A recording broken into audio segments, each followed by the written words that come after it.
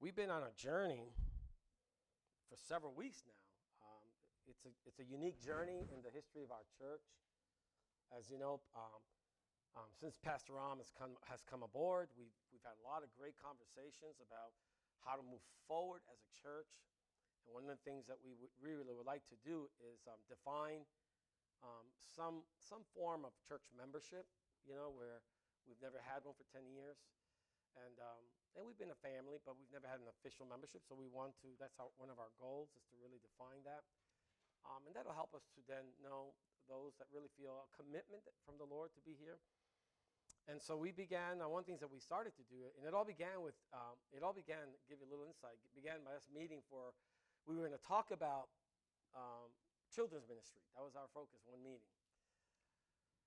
We're going to talk about how do we work on that. And it just dawned on us that before we can even establish any ministry for the kids from a Sunday school, that we need to establish first the church and find out who's committed so that we can then begin to train teachers and help them and help support the ministry of training kids. But before we could do that, we need to define parameters. And so we began, and we both agreed. It was like just neat how the Lord just kind of, we need to present, and we built these outlines. We built some of these outlines in our own meetings. Just what are the topics that we ought to cover to give a foundation to people in the church. What is the church? What does it mean to be a member of the church? What are expectations and things like that? People are very weary of membership nowadays. We're living in the generation that really has no commitment. They don't want contract. They don't want marriage. They don't want nothing. Right? I just want to be able to be a free agent. And that's in the culture. And it's gotten into the church too. And I think church membership is not a biblical requirement. It's not. We're not saying that it is. But we feel, given the atmosphere, given the culture, it is wise and prudent to have one. All right, so we began this series on the church. And one of the first things that we did was is really lay an outline of what we would think that would be good for you to understand what is the church, right? And so we're going to continue, and we're going to just do some stuff that Ron did, a little review, and then pick up what I think is going to be the most complicated topic is the design of the church. And so I'm going to try and make it so it's a little easy, but it is important. So we'll start to lay some foundations today. So let's read from Exodus chapter 25, verses 8 and 9. Lord, did you begin the recording? Okay, good. Exodus 25, 8 and 9. And let them make me a sanctuary, that I may dwell in their midst. So this is God speaking to Moses. Let them make me a sanctuary, that I may dwell in their midst, exactly as I show you concerning the pattern of the tabernacle and all its furniture, so you shall make it. So let's read that again. Let them make me. God is commanding Moses concerning the people. Let them make me a sanctuary, that I may dwell in their midst.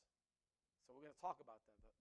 One of the things that we plan to talk to is what's the goal? What's the whole point of the church? Well, that he may dwell in their midst. That's a different topic, all right?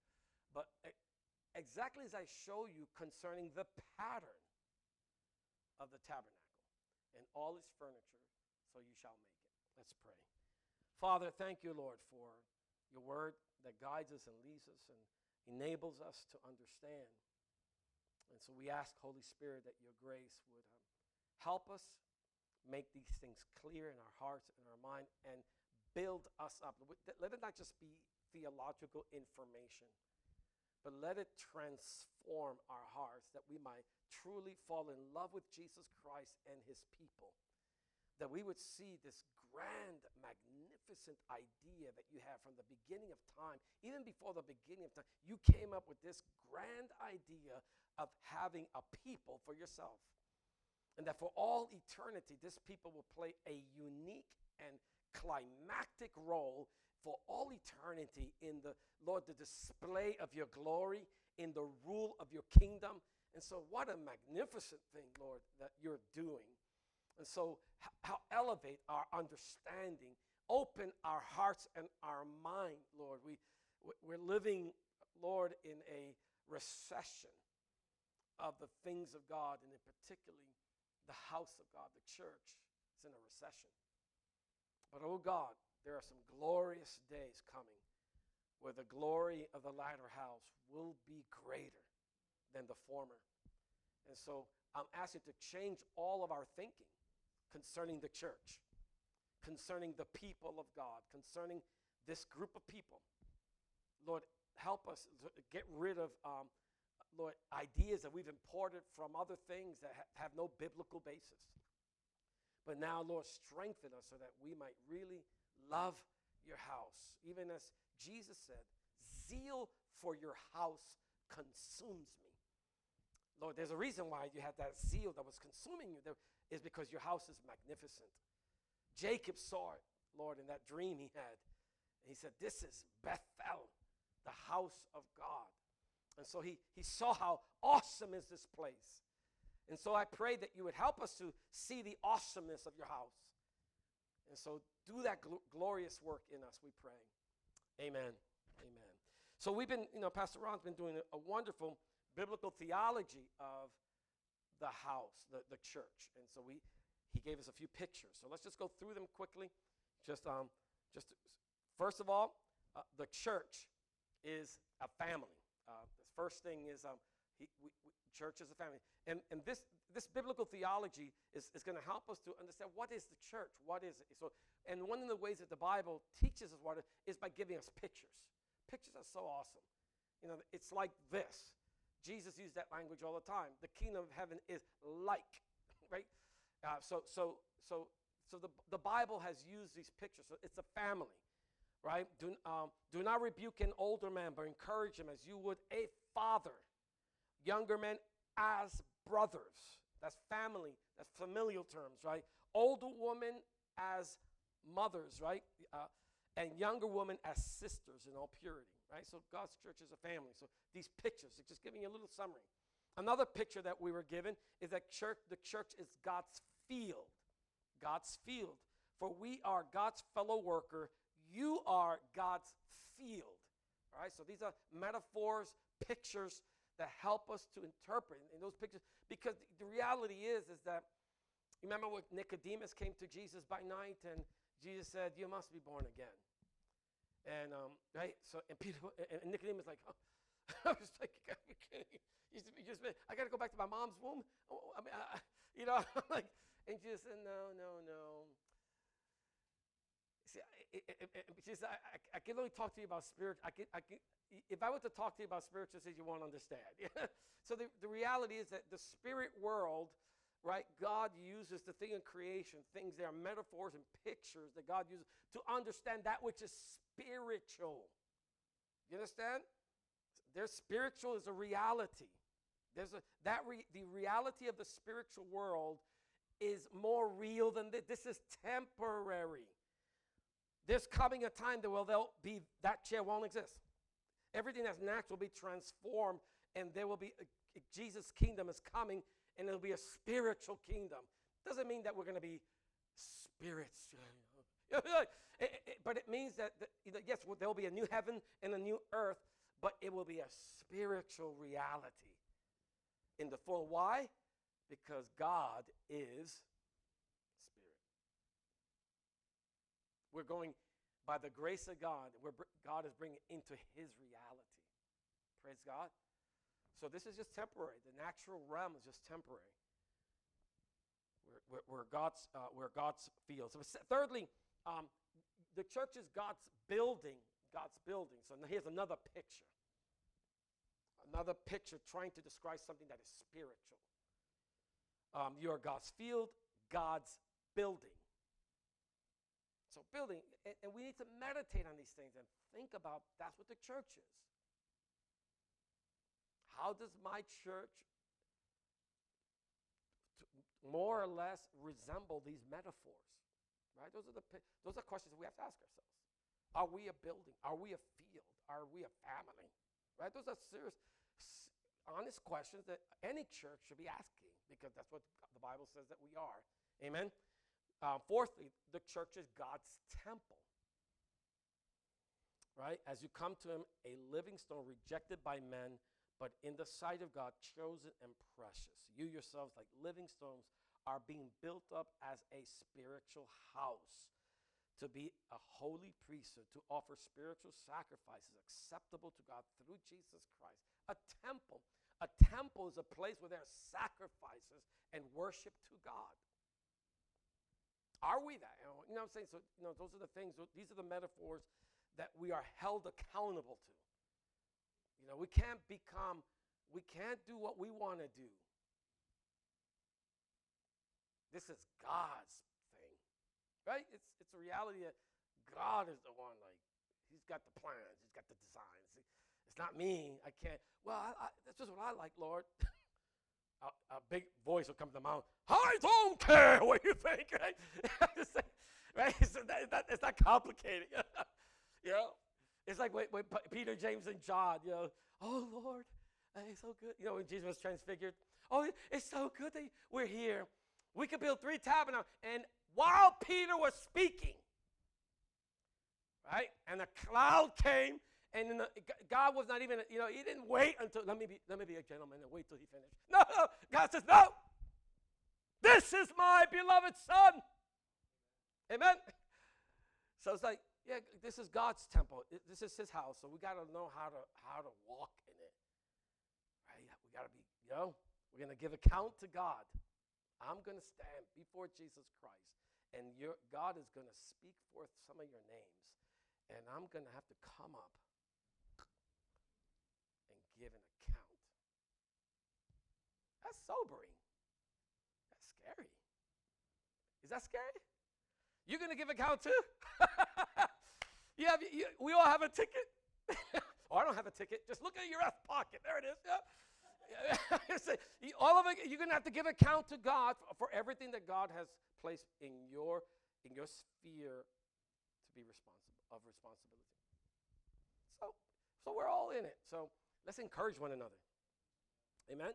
Let's encourage one another, because standing before God is not thank God for the blood. Thank God for the blood, right? That we'll be able to stand. Whoa, what an awesome thing, the blood, right? The righteousness of Jesus Christ will be enough. Amen? The church is not only God's house. Number 6, the church is the body of Christ. The body of Christ. Rather, speaking the truth in love, we're to grow up in every way into him who is the head, into Christ, from whom the whole body, joined and held together by every joint which is equipped, when each part is working properly, makes the body grow so that it builds itself in love. We're the body of Christ. That's a metaphor that is crazy. That's a crazy metaphor. like I'm like the elbow of Christ. I'm like the elbow. I'm like, you're the ear. You know what I'm saying? We're the body. Like we're like organically connected to Jesus Christ. That's sobering. So now you know why I just can't do what I want. Right? I can't just do what I want. Right? I watch what I want. Hear what I'm like organically connected to the Holy One of Israel. I'm like, okay, where are you going? Like, I gotta conform. Right? So we're the body of Christ. That's crazy. And finally, the church is the bride of Christ. The bride. That's the one. That one. Jesus is not our boss. He's not our supervisor. He's our groom. The church is the bride of Christ. I think I have another one, Laura.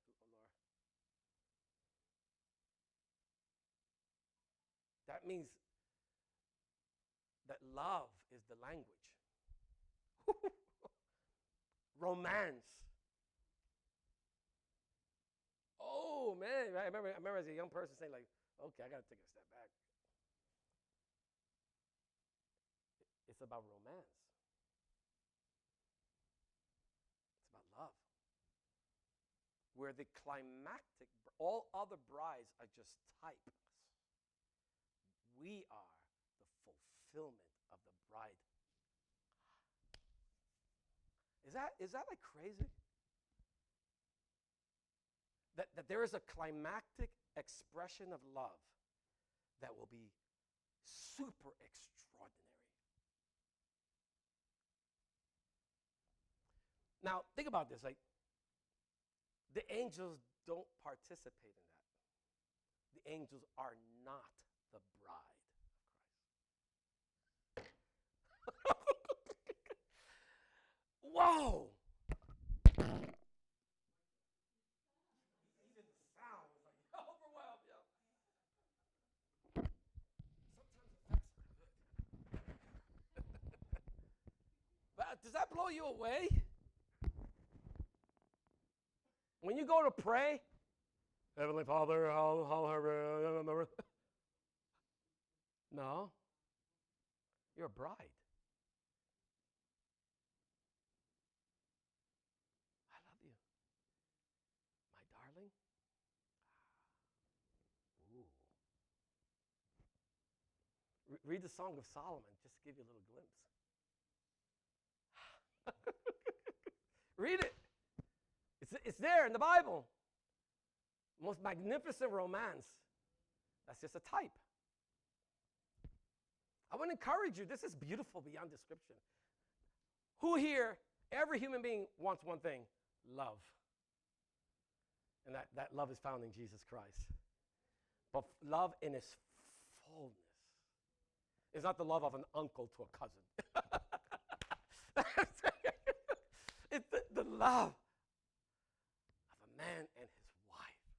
And there's nothing like it. Us that have been married, it's like, there's just nothing like it. Nothing like it. It's just beautiful. It's just so given to each other fully. Man, you see why he saved you? He saved you for a great. This thing's a little rebellious today. What's going on? Anybody got crazy glue? But seriously, you think Christianity is boring? You think like, I don't know about this thing. Are you kidding? This is beyond your wildest imaginations. This is adventure and love extraordinary. This is a journey that you will never fully grasp in its beauty and magnificence.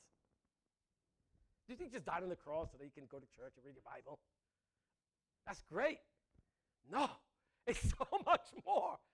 It's to know God in the fullness of all He is. Amen? How can we go home and then people don't read their Bible for a whole week? And they don't pray. I'm like, are you kidding? The lover of your soul, He's knocking, He's coming. And Jesus, oh man, Jesus is a lover. Some of you are like, oh, don't talk with Daniel. He's a lover. Extraordinary lover. You understand why Jonathan and David, a type? Their love surpassed that of woman. Why do you think it's that there for? It's not because they were homos. They were homosexual. No, they're not. That's a lie of Satan. It was there to show us what was coming. A love so incredible that would swallow you up. A love so intoxicating. Amen? That's Christianity. Amen? Therefore a man shall leave his father and mother and hold fast to his wife, and the two shall become one flesh. The mystery is profound. And I'm saying that it refers to Christ and the church. Amen? Cultivate that. That's when we say cultivate relationship with Jesus Christ, this is an important aspect of cultivating love with Christ. Lord, teach me how to love you. Some of us have been hurt. Some of us have been wounded. Some of us don't know. Are hard to love our own family and are just restricted in our affections, right? We're like, I love you, brother. I love you, sister. But you're like in Fort Knox. Your affections are in Fort Knox. And that's the way we live. But let the Holy Spirit free you when it comes to your relationship with Jesus Christ. And say, Jesus, I've got these hurts, and I don't even know how to love you, but I want to love you. Teach me how to love you. Can I wake up in the morning with song in my heart, just singing to you and serenading Jesus day and night? Right? He could do that. He could frees you from all the hang-ups of like, we've been hurt, right? All of us have been hurt. All of us, we don't have, my daddy didn't tell me I love me. We all have all these packages, and we're like this, yeah. We're like little prunes. But then Jesus' love comes, and it's amazing. When Jesus' love came to my life, I tell people, it was just like unbelievable how it just freed me from all the pain, all the self-esteem issues. It just went down the toilet. It was like, I feel like $1 million. And I remember in my little ways, I didn't have a lot of language. I would say, Lord, I feel like $1 million today. I feel like $1 million. I was just like, this is so fantastic. But he's just so magnificent. He frees us up to enjoy him. Amen? I want to encourage you. This is our destiny. All right, so those questions, these images that Ron did such an excellent job. And I so enjoyed it. I have to tell you, I really enjoyed it. I was just, they answer the question, what is the church? Today we want to consider, right? We're going to begin, we're going to lay foundation, then we're going to stop. I'm not going to go too long. But today, we're going to go a little deeper. The images. Okay, we got the images. We got them, Grab one of those images and meditate on them. But today we want to consider another important aspect of the church, and that is the design of the church. How has God designed it? And that's right? Like I said, this might be a little more difficult, just to try and grasp, but I think that there's hopefully something will be profitable in this series to help us understand, the character of the church. And when we say the church, that means you and I. There's a design that God has. And our plan today is to lay some foundation. We're going to just quickly some foundation, try to define terms so that you have an idea what are we talking about. So the question that we're asking is, what is the design of the church? Right? Design. Now that question is very abstract, and it's like, well, what do you mean by design? We're going to get to that in a minute. But let me give you, I don't normally like to do this, but for this series, I want to do this for you. I want to help you I'm going to tell you the answer. I like the inductive approach better. I'm going to give you the answer, and then we'll flush it out. But I just want to lay rather than trying to prove a point and at the end give you what's the meaning of this. I'm going to tell you what is now. I don't think this is going to do much for you personally, because I think even the answer. Well, I have 1,000 questions about that too. But here it is, right? The design of the church is corporate oneness. Corporate oneness. So I'm giving it to you so you can have that as a propositional anchor, because we're going to talk a lot about a lot of things. But I'm telling you where I'm going, and you might say, now, this doesn't answer. I told you this was going to do a lot for you, but at least you have some idea. It's corporate oneness. All right, so let's begin. The pattern of the tabernacle. Look at Exodus 25. Exodus 25.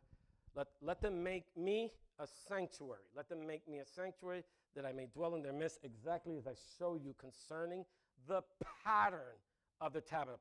Pattern of the tabernacle. God gave Moses explicit instructions to make a sanctuary, not willy-nilly, not like do what you think is best. Just use common sense, Moses. You know what I'm saying? I carry your common sense. That's most of us. That's how we read this. Thank you, Lord. And then we go about our own common sense. No. Moses, you've done great, but your greatness is not enough. I got to give you some blueprints.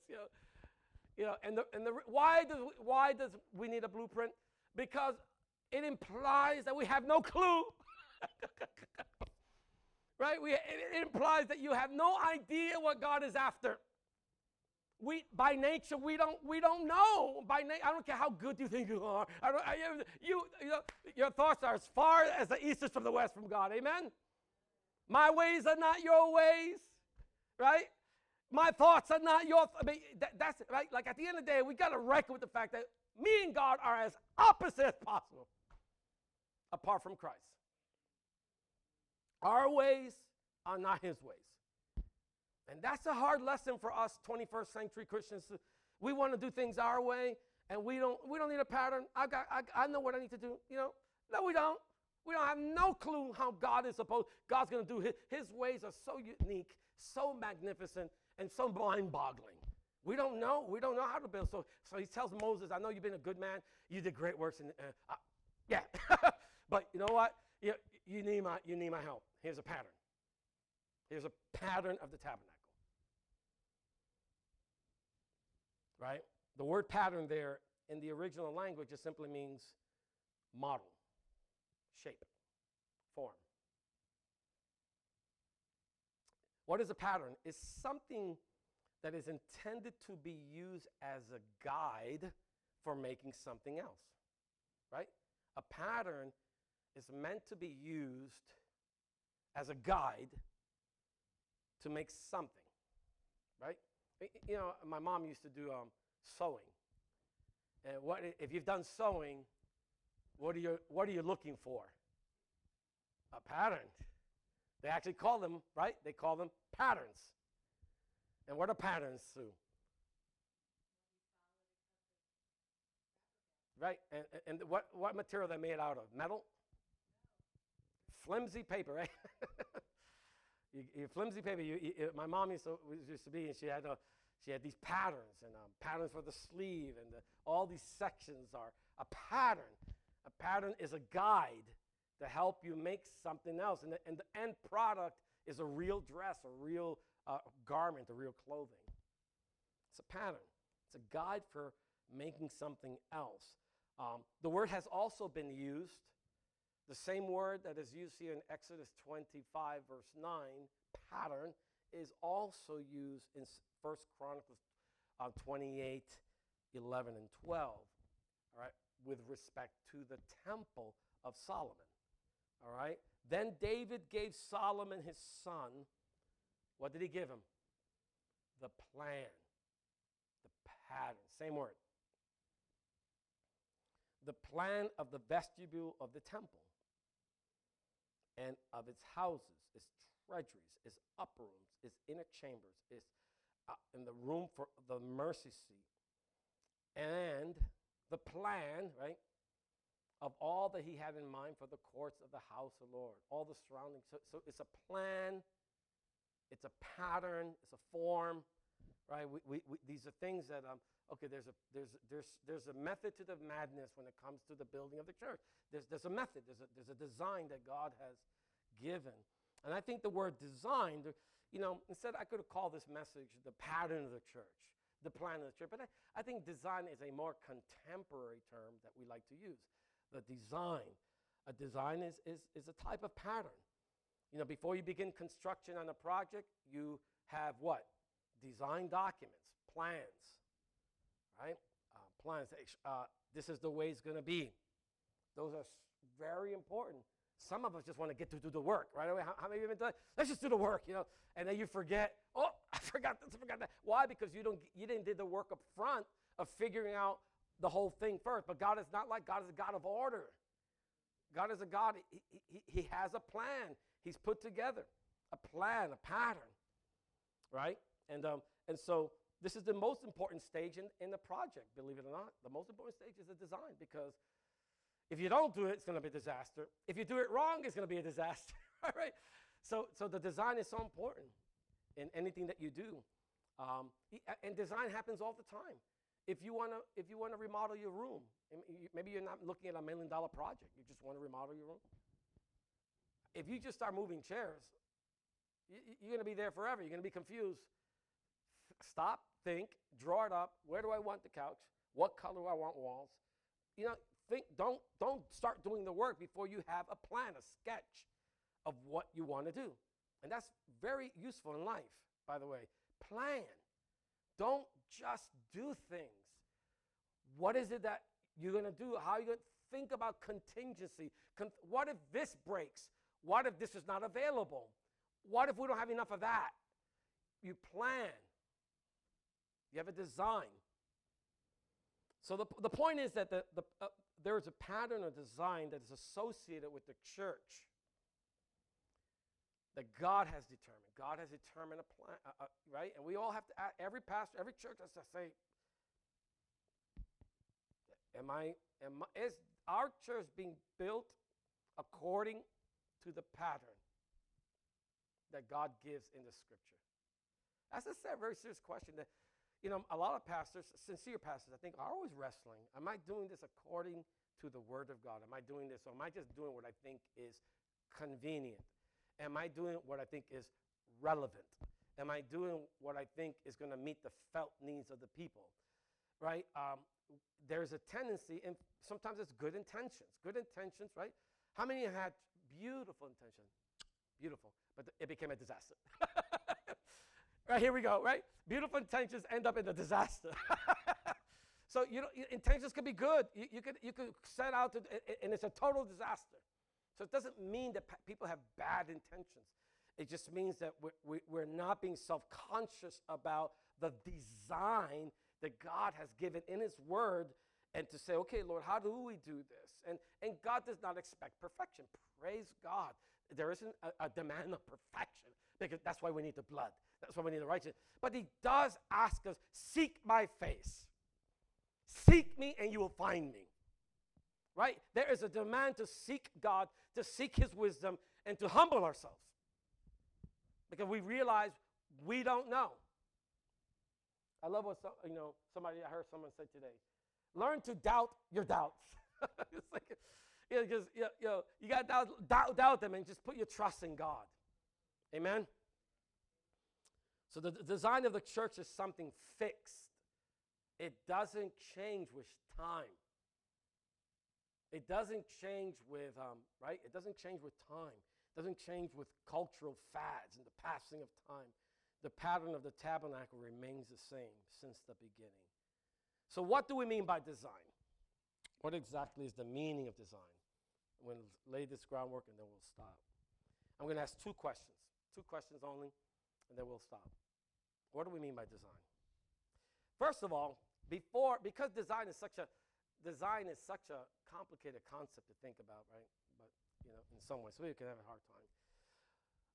What question is design not meant to answer? And this is important. I felt design does not answer all the questions. It doesn't answer. It's not meant to answer all the questions.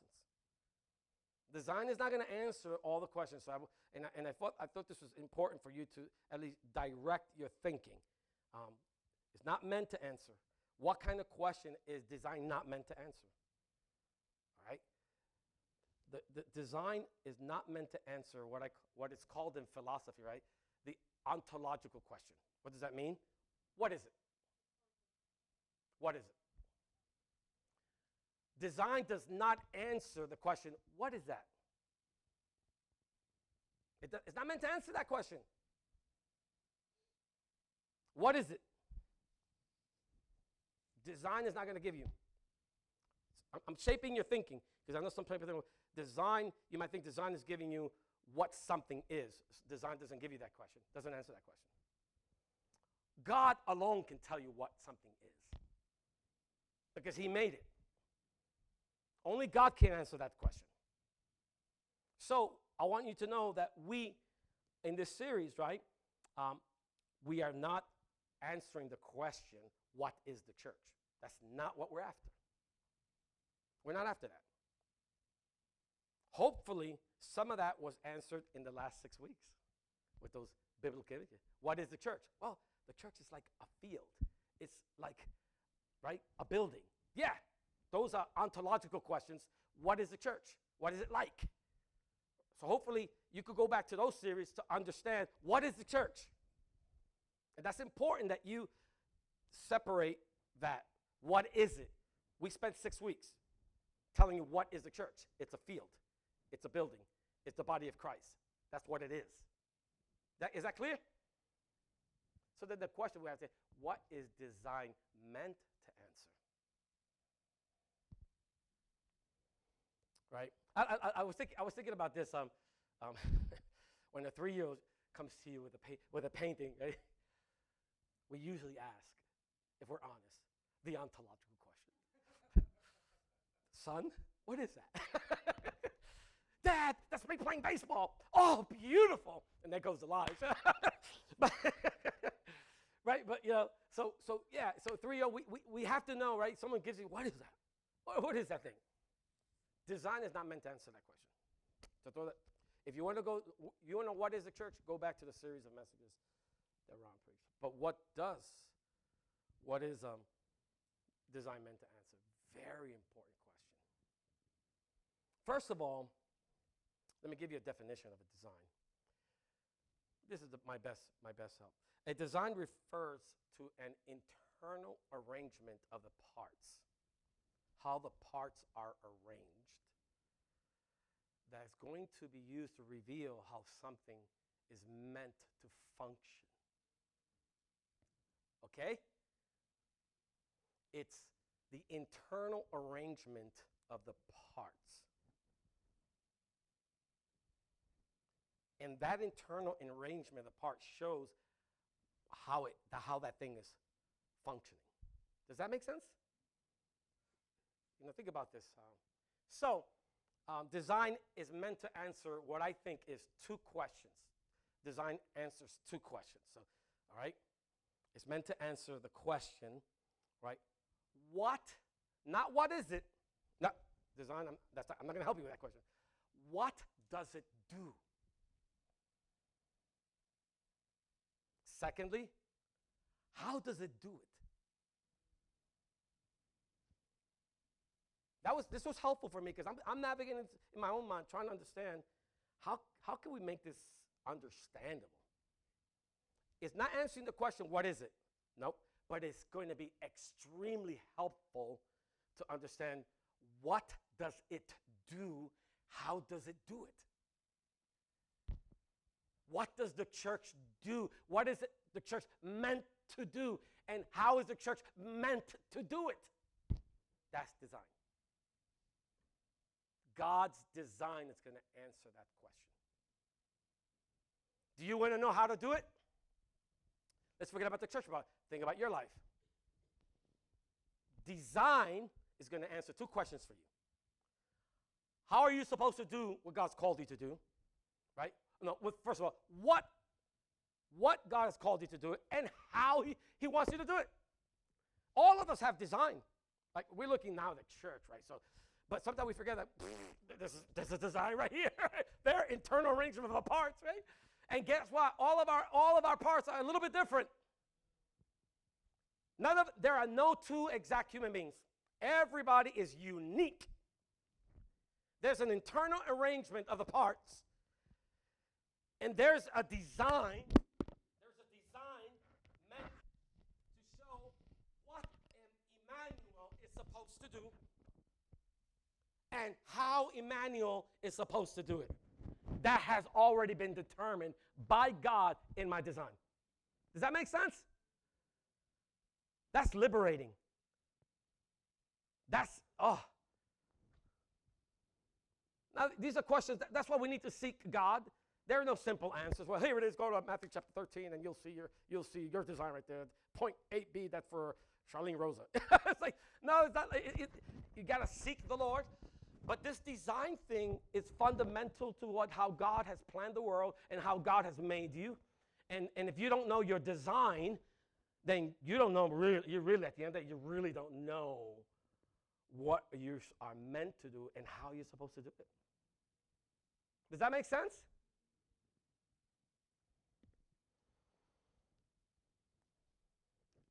Let me just, quickly review. The design refers to the internal arrangements of the parts that reveal how something is meant to function. So design is going to answer 2 questions. What does it do? Not what it is. What does it do? And how does it do it?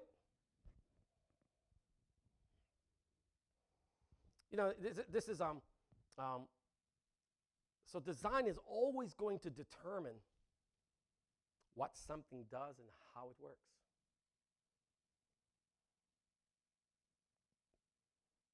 And how many people are just depressed and feel meaningless?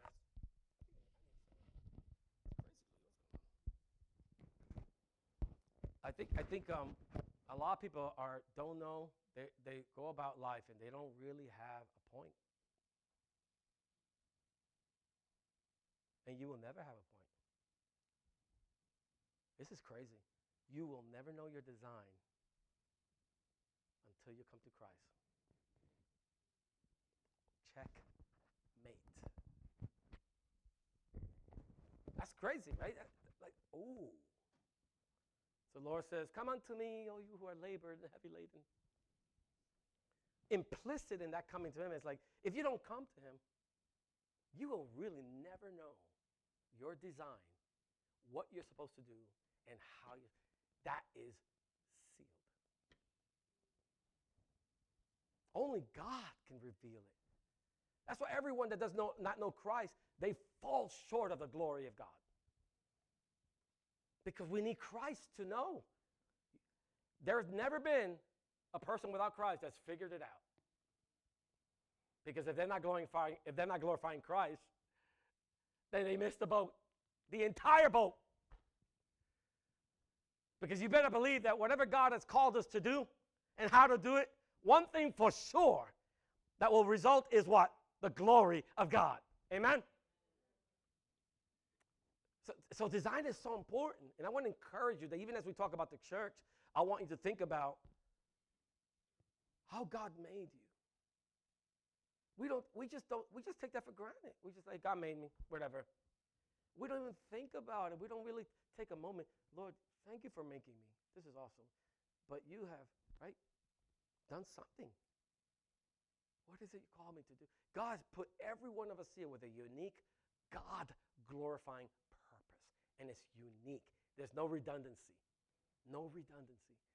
A unique star of the glory of God, giving forth the glory in a unique and beautiful way. Everyone here. And yet, how many live their lives still not sure? So if you're interested to learn what something does or how something is supposed to work, then you must study what? The design.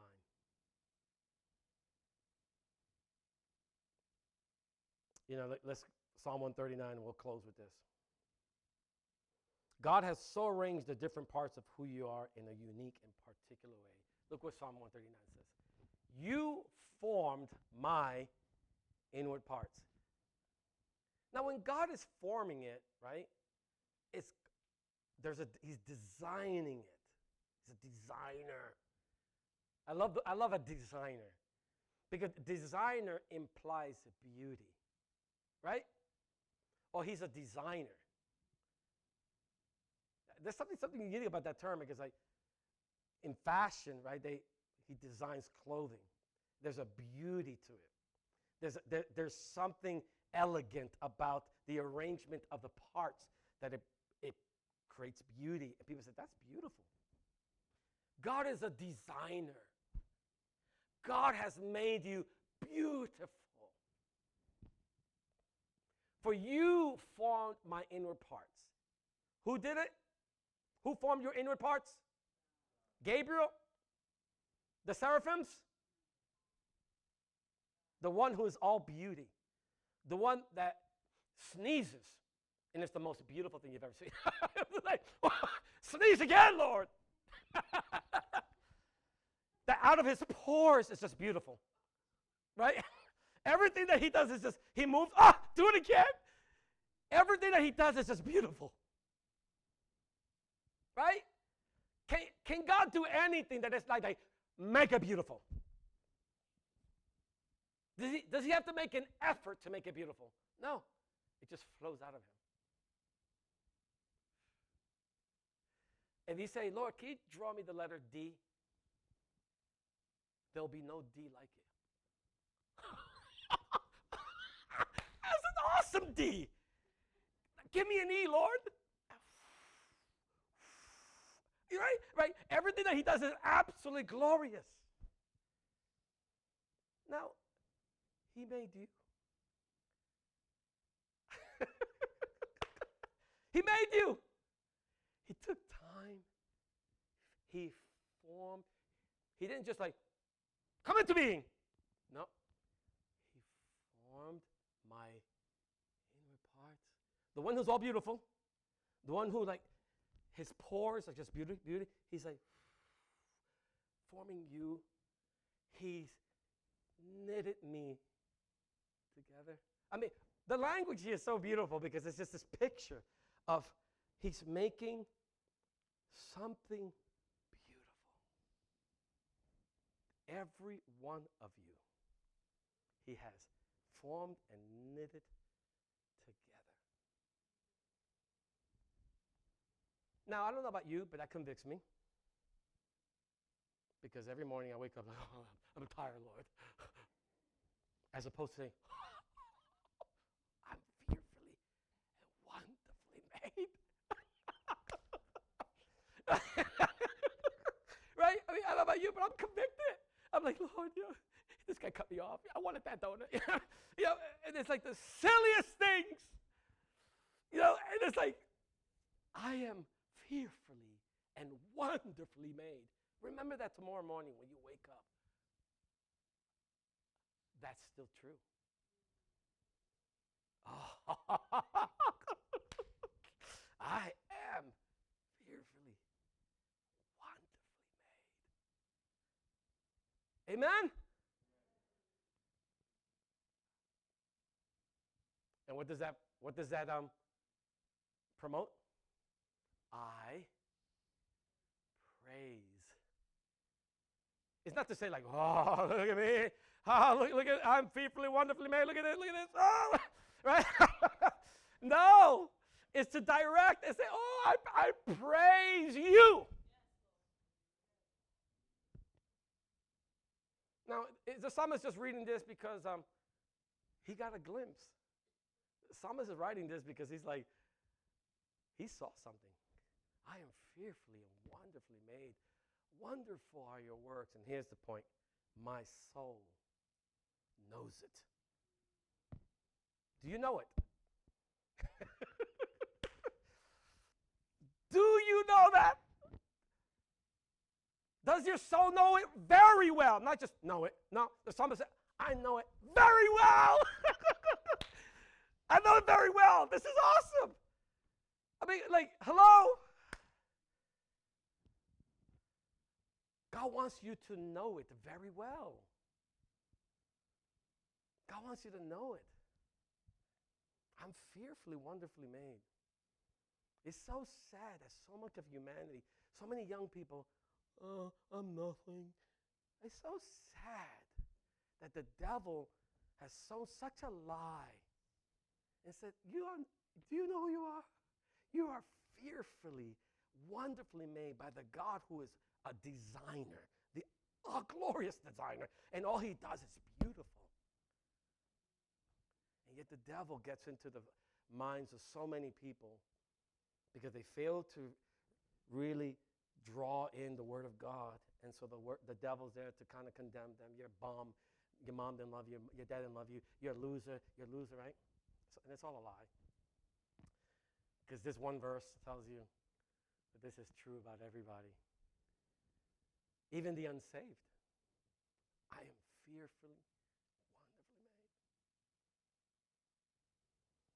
wonderfully made. Amen?